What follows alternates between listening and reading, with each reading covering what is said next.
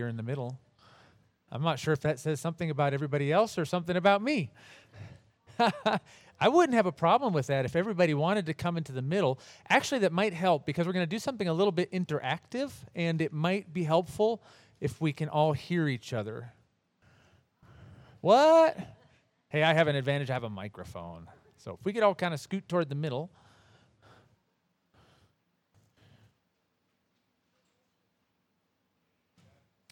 And go to the old Verizon commercial. Can you hear me now? Yeah, I know how we Baptists are, but we ain't never sat there before. Uh-huh.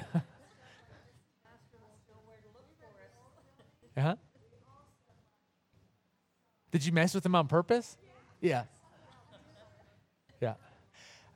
But see, as a pastor, I do that stuff to our church all the time. Like, I'll change how the seating is configured in the auditorium. And when people come in on Sunday morning, it is so much fun to watch. I'm like, where's my place? Where's my place? I don't know where to sit. Yes, ma'am. I think what we're going to do is afterwards, we have enough people, we can put the stage in the back. Oh, did you? Okay. Okay. Well, great. Well, what I'd like to do, we've got about a half an hour of time left, and I know on Sunday in the morning we had mentioned the possibility of, if there were any questions, that folks could ask questions, and we would try to answer them as best as we could, and we did not get to that somehow on Sunday night. I don't know how it just kind of fell through the cracks. So I double-checked, and he said that would be fine if we did that tonight, and then if we've got some time left over, I've got some things out of Genesis I can share with you. So with that being said, I almost feel like we should show the video again so the questions can all be refreshed. And I'm just kind of rambling now to give you a time to come up with your questions that you might have. I did actually write Pastor Monday and ask him if he had any questions from a pastor's perspective. And so I've got a couple of questions from him if we get into a lull. So if you have a question about Germany, about missionary life in Germany, about what it's like to be a 10th grader in Germany, you can direct those to Levi. Any questions at all about ministry in Germany or whatever interests you? Yes, ma'am.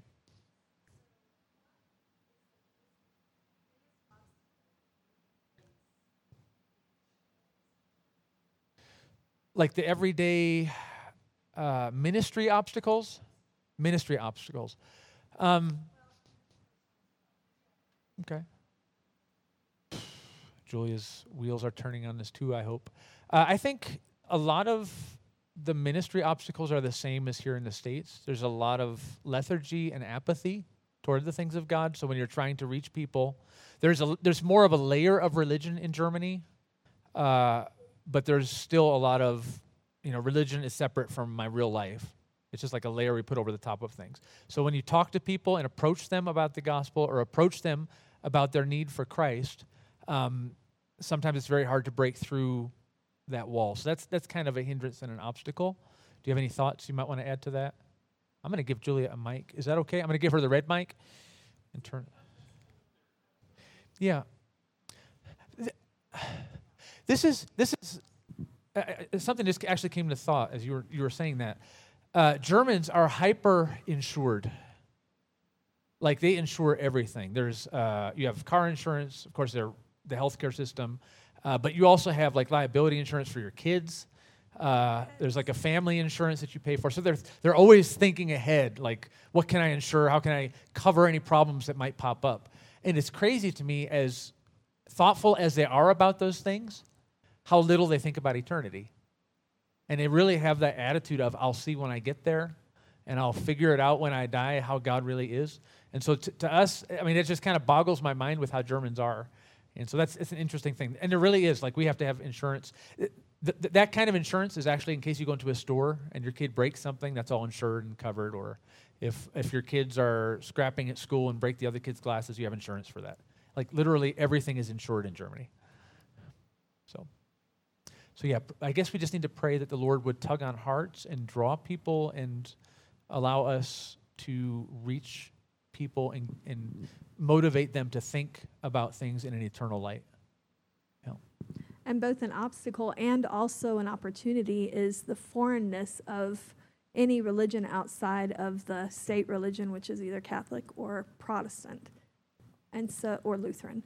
So when you say you're an independent or a Bible-believing church, the first question is, what is that? I mean, if you're not Catholic and you're not Lutheran, where do you fit in my plan? Right. And so those questions are always the very first questions that come up. Yeah.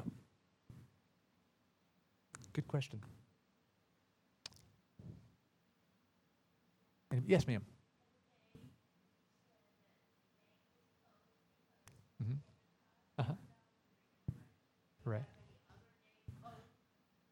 Yes.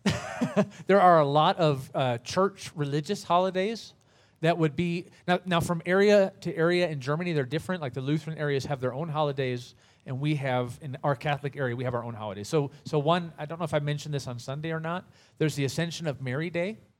So the Catholic Church teaches that Mary was bodily taken to heaven. And so that is, it's not a full national holiday, but in our area of the country, it's a holiday and everything is closed. School is off. Banks are closed. Yes. Ascension of Christ Day would be another one. What are some other holidays you can think of? Pentecost Sunday and Monday. Christmas, we have a first day of Christmas and a second day of Christmas. And those are both holidays where everything is closed. Yeah. On Easter, you have Easter Sunday.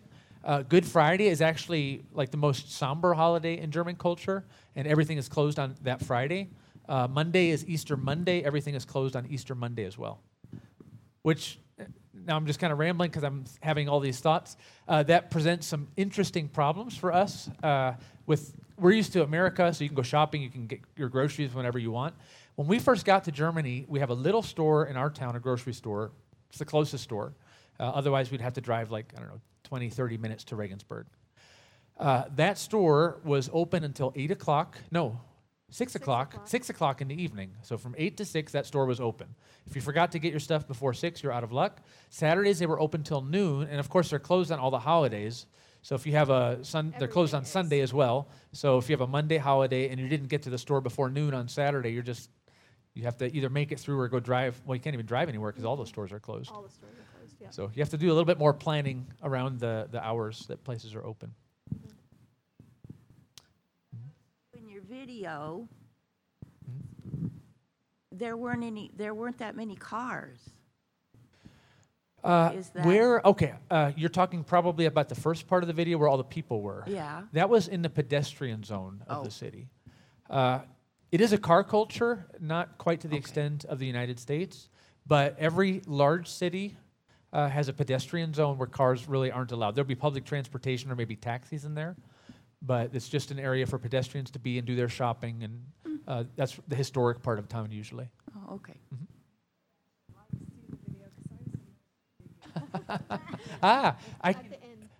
Maybe I can show it to you at the end on my computer, or I can send you a link to it as well.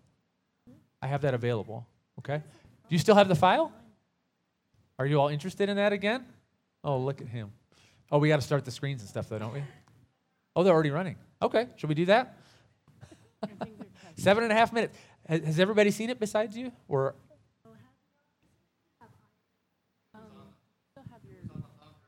oh, I don't have the thumb drive here. It's at home. Okay. I will send you a link later if you give me your email address.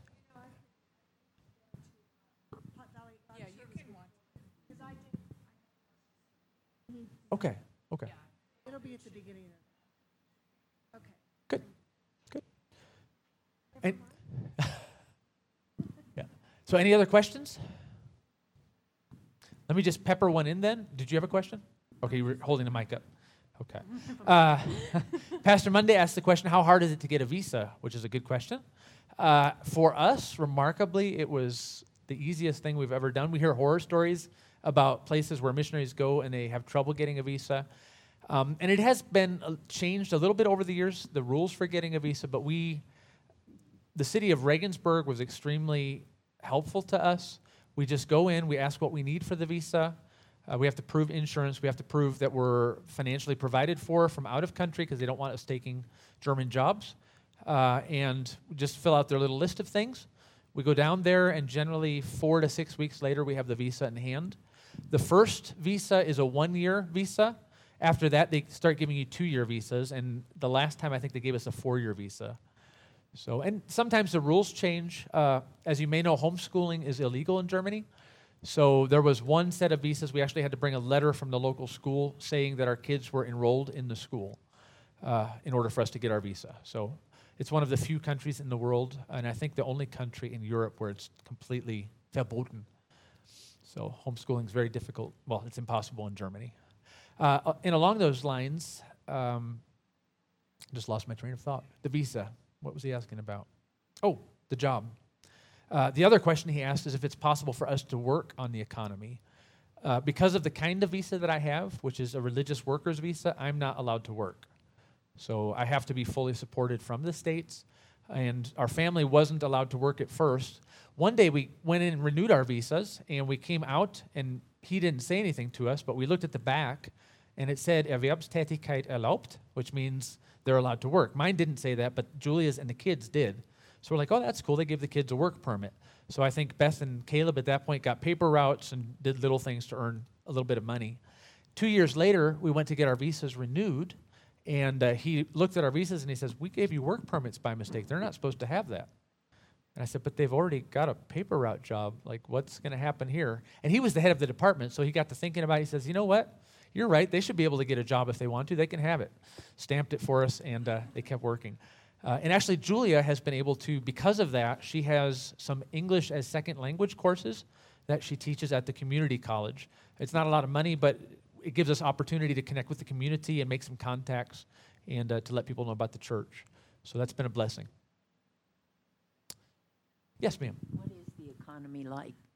What is the economy like? What's the economy like? Germany has been one of the pillars of the European economy. Back when the United States went through a recession, I think the entire world did to some extent. But the German economy is pretty solid right now. It's very automotive driven because of all the car makers. You've got Volkswagen, BMW, which has a factory in our city. Mercedes is there, Porsche, Audi. We have a guy in our church that works at the Audi factory. But it seems to be going pretty well. And pretty much, I think Germany and France are what is holding Europe together right now, financially speaking. Good question. Yes, ma'am? What are the differences between a German school and like a regular U.S. school? Bethany, are you wanting to answer this one? So German schools are very, very much more into education, which sounds weird, but there's no extracurricular activities. There's nothing on the side for kids to do sports-wise. It's all just education. So we have a shorter school day. It's 8 to 1. But it's very much like a college lecture base, so that the teacher is only there to present the material. It's your responsibility to learn it. So you only have school to 1, but you come home and you have hours of homework. And you start high school in 5th grade, and depending on your GPA in 4th grade, you go to an above average high school, an average high school, or below average high school. So if you have an A average, you go to the higher one, and depending on which one of those you go to, you graduate at 12th grade for the above average, 10th grade for the average, or 9th grade for the below average. And depending on what you do, you then go into different apprenticeships and blue-collar jobs, obviously, for the lower graduating ones. So it's very much a segregated kind of system by your grade point average, and if you fail a grade, you drop down to the lower school, but you can't really raise up to the higher school. And so, yeah, it's very separated. You pick a major in 7th grade. That kind of determines what kind of jobs you can get after high school.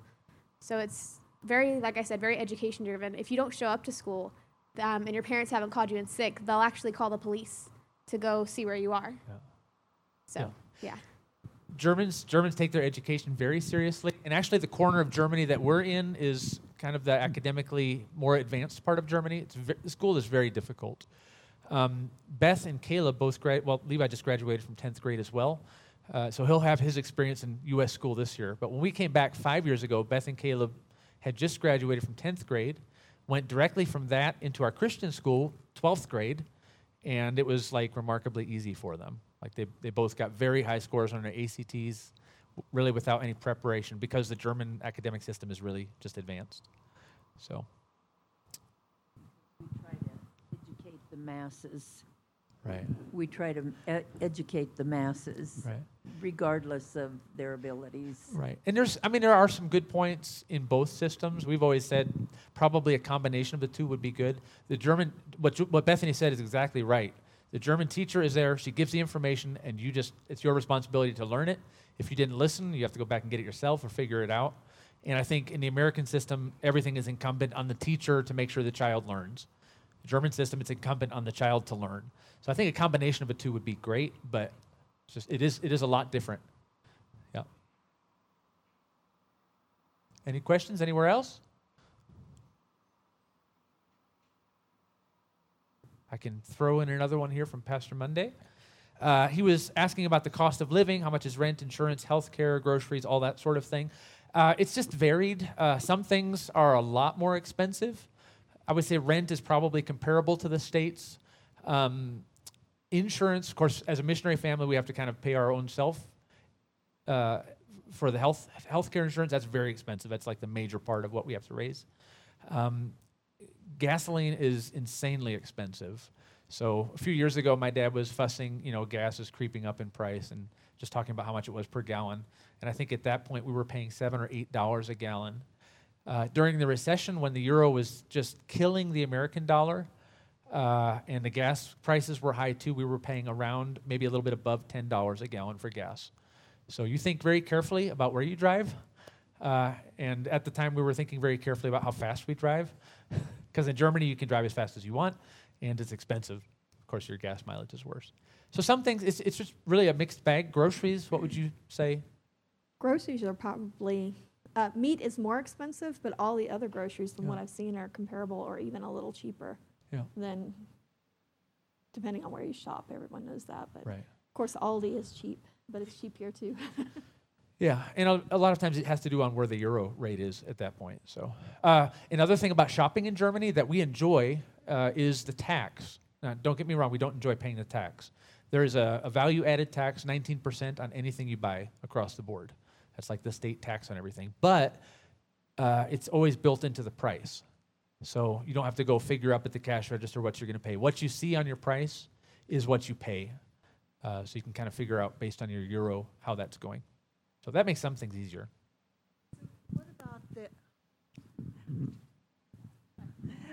What about their morals, like, and values? Like our country, we're just kind of going down with a lot of things, and I was wondering, where do they stand on a lot of those issues? Do you have any specific issues that come to mind?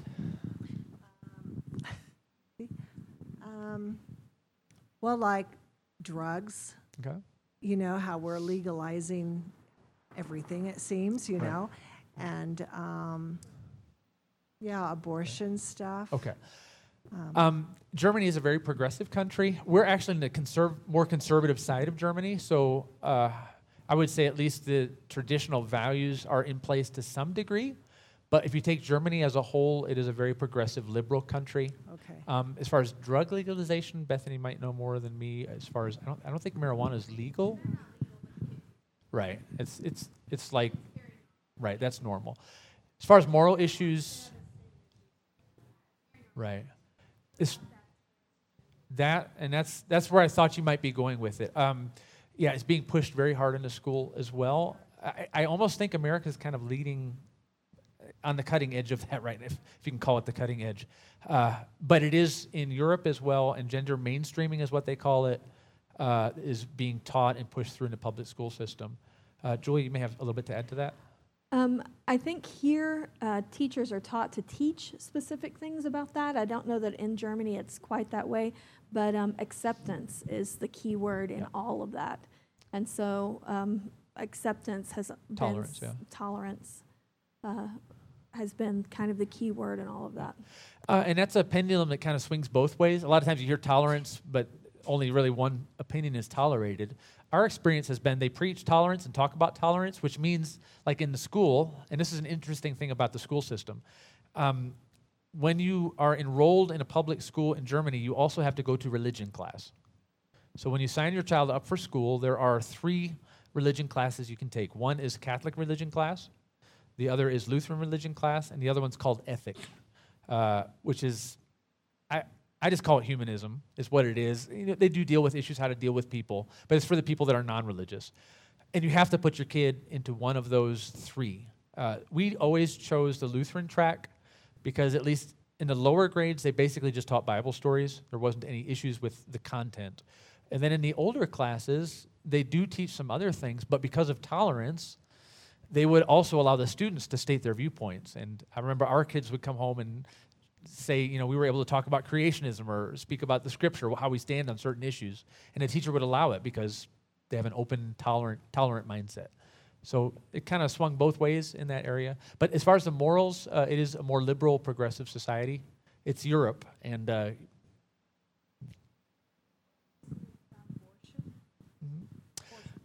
abortion is legal, yes. Yeah.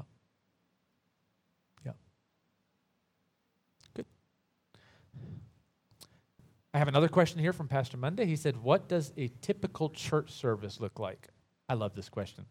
So our service, we have a Sunday morning service. Our service starts at 10:30 in the morning, and we are rarely done before 12, so at least an hour and a half in service. We only have the one service on a Sunday, so the kids will stay in for the first part of the service. We generally sing 5 or 6 songs, and we'll have a prayer time where we collect prayer requests.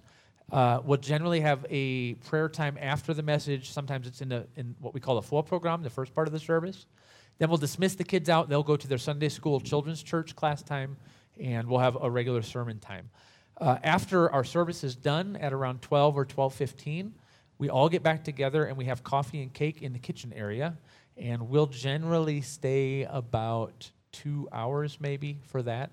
It's a rare Sunday that we get home or done with things by 2 o'clock in the afternoon. And then after that, everybody goes to their homes and they eat. We don't have an evening service. A lot of our folks drive half an hour, 35 minutes, and Germans, it's surprising they drive that distance for one service. It wouldn't work really for a second service. So we've got that, and then on Wednesday, we've got a Bible study. Generally, every Tuesday or every other Tuesday morning, we've got a ladies' Bible study and prayer meeting. Fridays, we have a teen program, and we've just started, since we've been back in the States, we've started our kids program back up. All of our kids had grown up into the teen group, and now we've got a second wave of kids growing up in the church, and they're old enough now to start the kids program again. So that's where we are with the ministry. Average attendance, we run between 60 and 75 right now on a Sunday morning. Yep. Just an interesting thing back to abortion. Abortion is legal in Germany, but it's not paid for by the healthcare system. Yeah.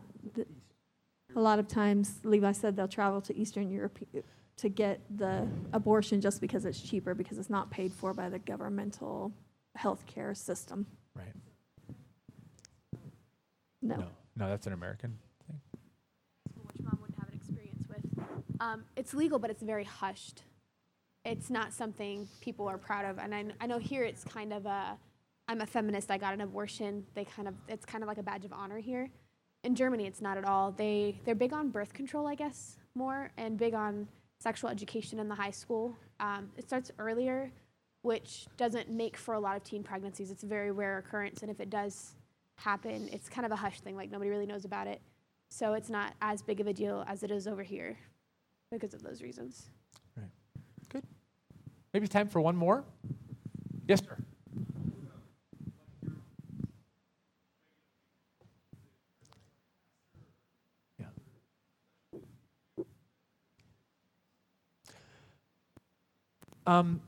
I think our ministry is a little bit different, although I guess I don't know what a pastor does here in the States. No, not really. We spend a lot of my time in ministry is spent in one-on-one discipleship. We've had several people come to Christ in the last couple of years, and we've had a philosophy of we need to train them, get them grounded in the Word of God. A lot of times people will get saved here, but they've got some amount of biblical knowledge. And in Germany, a lot of times you're just getting a blank canvas or what they learned in the Lutheran or Catholic church growing up. So there's not much there. And so for a time, we were doing different materials to teach them. And maybe 2 or 3 years ago, we kind of shifted in our philosophy of how we're doing it. Our goal as a church is when people come to Christ and get baptized, we want to teach them to observe all things, and we want them to become a part of the local church. And so years ago, when we started the church, we had worked through a doctrinal statement for the church. So this is what we believe, and I taught a series of Wednesday nights. We went through all of the doctrines of the church. And so we've got all these things that are already laid out. Why don't we just teach through our doctrinal statement? And so I've been doing that over the past couple of years, and the Lord has just really blessed it. We've got several people that we meet with regularly every week. And so a lot of time is spent with personal one-on-one Bible studies. Of course, we take care of the teen group. It's a small church, so we do a lot of the other things that maybe some churches would have more staff for. Music in the church, pretty much I'll take care of that. And then we do a lot of counseling as well. So it's a varied schedule. We have some appointments that are the same from week to week, but a lot of times it's just kind of upended. Yeah. Good question. If you have any more questions, feel free to let me know. We also, of course, do a prayer letter. I forgot to mention this on Sunday. If you're interested in getting our email prayer letter, come see me or Levi or Julia or Bethany and give us your name and email address, and we'll make sure you get added to that. And we try to send those out 3-4 times a year, our updates. Okay? We've got just a few minutes left. I don't want to take a long time and preach the whole sermon, because then we'd be here till, 3-4 hours. We're used to that in Germany. I used to tease our church all the time about, this is going to be a short message today, kind of the American mentality, get in, get it done, get out. And I understand most American churches will have an evening service to get back to. So I would tease about it a lot. And finally, I had a lady in our church. She's a Russian-German lady. She came to me after service one day. She said, Pastor Keith, you need to stop saying that. We need you to know when we come to church, we don't come to leave right away. So preach as long as you want. And I said, thank you. Amen. So Genesis chapter 3. I just want to talk for a couple minutes this evening about questions. I kind of mentioned this on Sunday morning in the message, and I guess if I had to describe it, I would describe it as a thread that was sticking out that I just want to pull on a little bit tonight. So questions. Questions are cool things. I'm probably about to ask you some questions. So how many questions do you ask every day? Have you ever thought about that? Like, what are the questions that we ask every day? Or what do you want to eat for dinner? I hear that question from time to time. And a lot of times the answer to a question is a question. I don't know. What do you want to eat? Where are we going to go to eat? But we hear questions. We bump into them like, what is your name? We hear that a lot because, we Americans in Germany. And, of course, we get, your last name is Klaus? That's a first name. How did you get the last name of Klaus? And so I have the opportunity to explain that. We hear that all the time at passport control. What is your name? What is your purpose? Why are you here? That kind of thing. How old are you? From time to time, we hear that question. We usually don't like the question, but something we run into. How does this dress look on me? Does this dress make me look fat? Questions that should never be answered. What time is it? We've heard this question a lot in the past few weeks. We've been driving all over the country, so how much further? You ever run into that on a long trip? Although my kids are old enough now, they don't ask it that often. But like, what time are we going to get there? Where's the next bathroom stop? What does it cost? How are you doing? Questions are cool things. Questions are how we find out information. And I used to teach 7th and 8th grade in our Christian school in Alabama. Wesley, I love 7th and 8th graders. They're a lot of fun to be around. And I always taught my kids there's no such thing as a dumb question. And then I found out there are some dumb questions that people ask. Generally, we would call it a dumb question, but somebody wasn't paying attention or whatever. But questions are how we find out information. We pose a question, we're trying to gather information. I mentioned this on Sunday, but I find it fascinating that God asks questions. Because we know what God's attributes are. So what is God like? What are some of the attributes? We teach these in children's church. We teach them in Sunday school. When I'm going through our discipleship program, we're teaching people. We start out with theology. Who is God? What is he like? What are his attributes? So we've got several words, theological words, that we like to use to refer to God. And one of them is omnipotent. What does that mean? He is all-powerful. Have you ever tried to back up what you believe with the Scripture? So here's your opportunity. How could you prove from the Scripture that God is all-powerful? Perfect verse. In the beginning, God created the heavens and the earth. And one of my favorite verses in that passage is, and God said, let there be light. And there was light. All God has to do is speak the words, and material or energy or whatever can come into existence. He is all-powerful. He's omnipotent. What are some of his other attributes?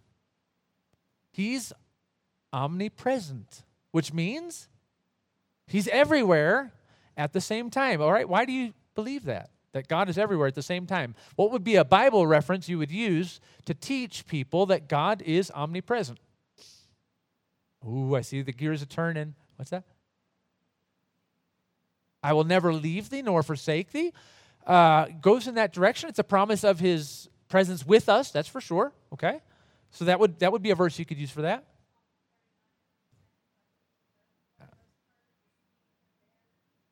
Psalm 139, that's the verse I had picked out, verse 7. Whither shall I go from thy spirit? Or where shall I flee from thy presence? If I go to the uttermost parts of the sea. It doesn't matter where I go, thou art there.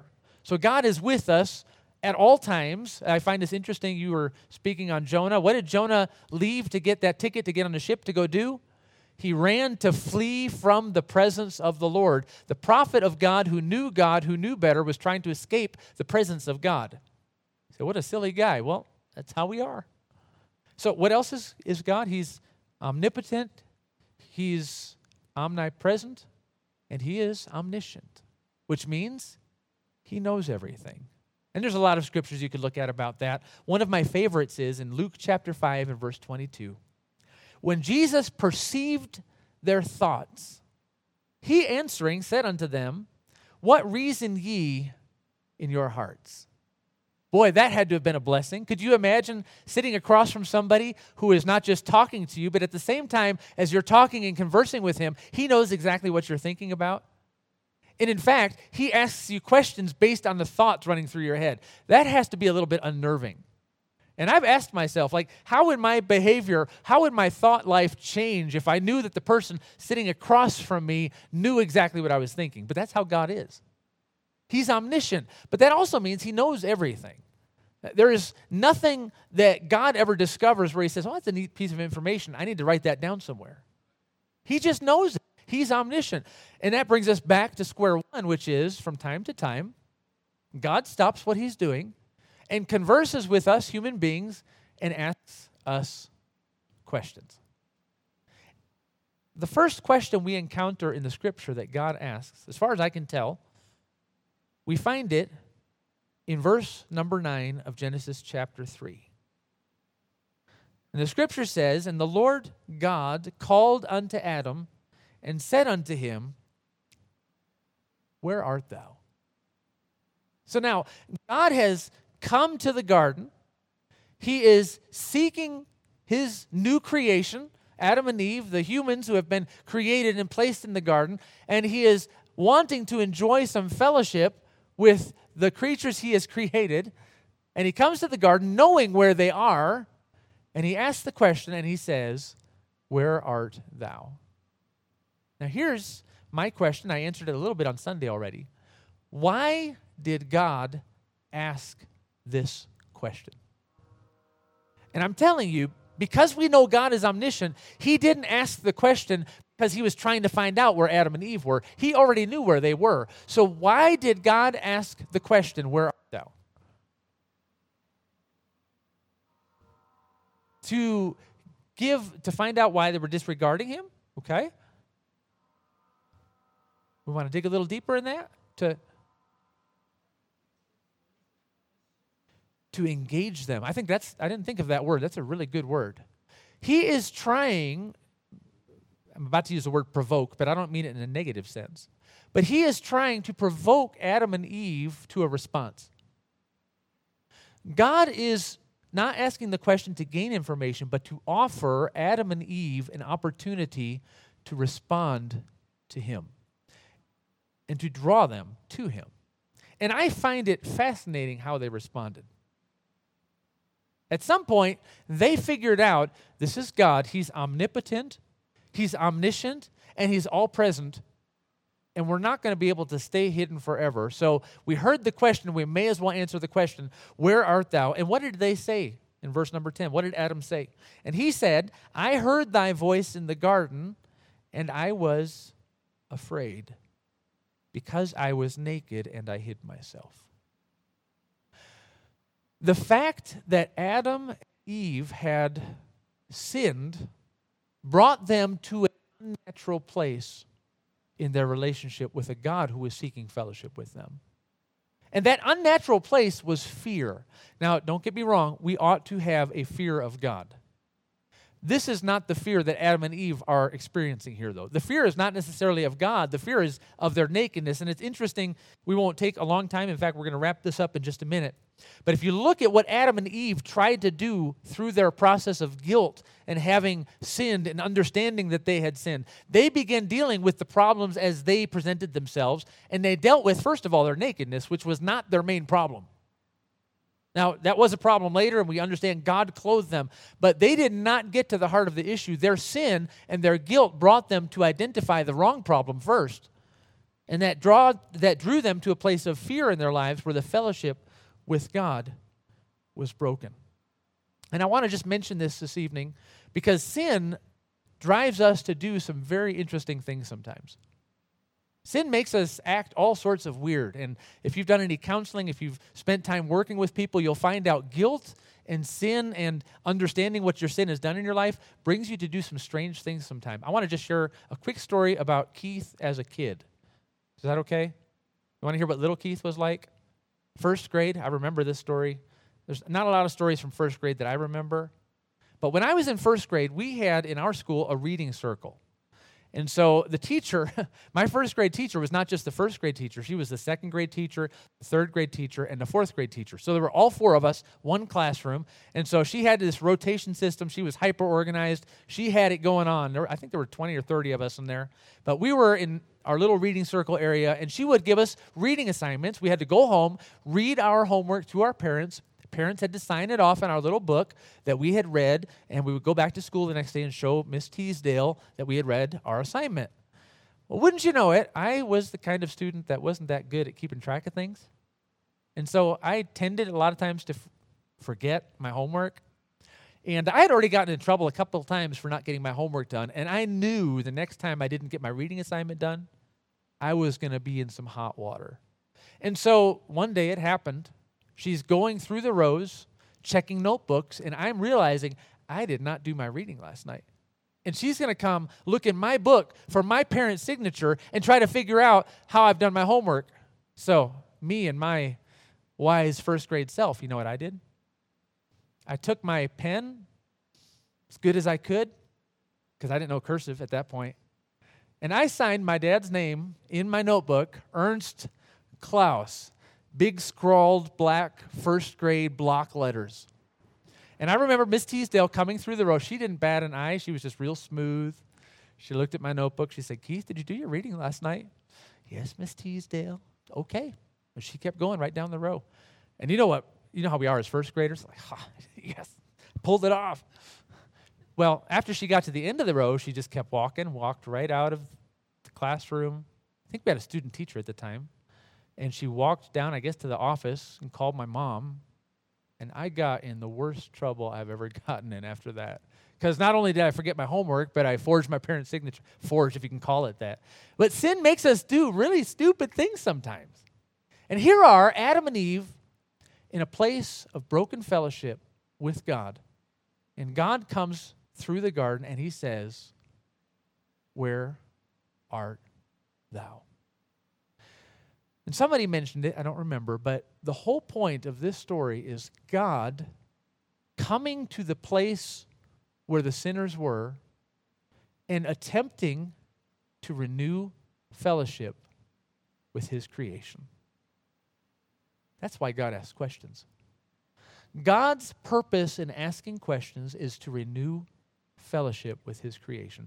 And I just wanted to encourage you with that a little bit. There's a lot more we could say about this story. There's a lot more we could say about human reaction to sin and guilt. But let me encourage you, when you go through the Scripture, keep an eye out for those questions that God leaves in the Scripture from time to time. They're there for a reason. They're not there so God can find out things about us. They're there for us to respond to him. So let's just do that as we read the scripture together. Let's close with a word of prayer, and then I'll turn it back over to Brother Thane, or will we be done then? All right, let's pray together. Our precious Heavenly Father, I'm so thankful for your word. I'm thankful for the desire that you have in your heart to spend time with us. And Lord, we are vastly unworthy to spend time with the God of heaven, who is omniscient, who is omnipotent, and who is omnipresent. But I'm so thankful that you in your providence do desire fellowship with us. And you've even saw to it to make us worthy through your Son, Jesus Christ. I pray that if there's one here today who's never trusted Christ as Savior, that you would move in their hearts. And for those of us who need a little bit of rejuvenation in our fellowship with you, I pray that you'd give us the opportunity and a desire to get back to the Scripture, to get to know you better. And I'll ask this in Jesus' name. Amen.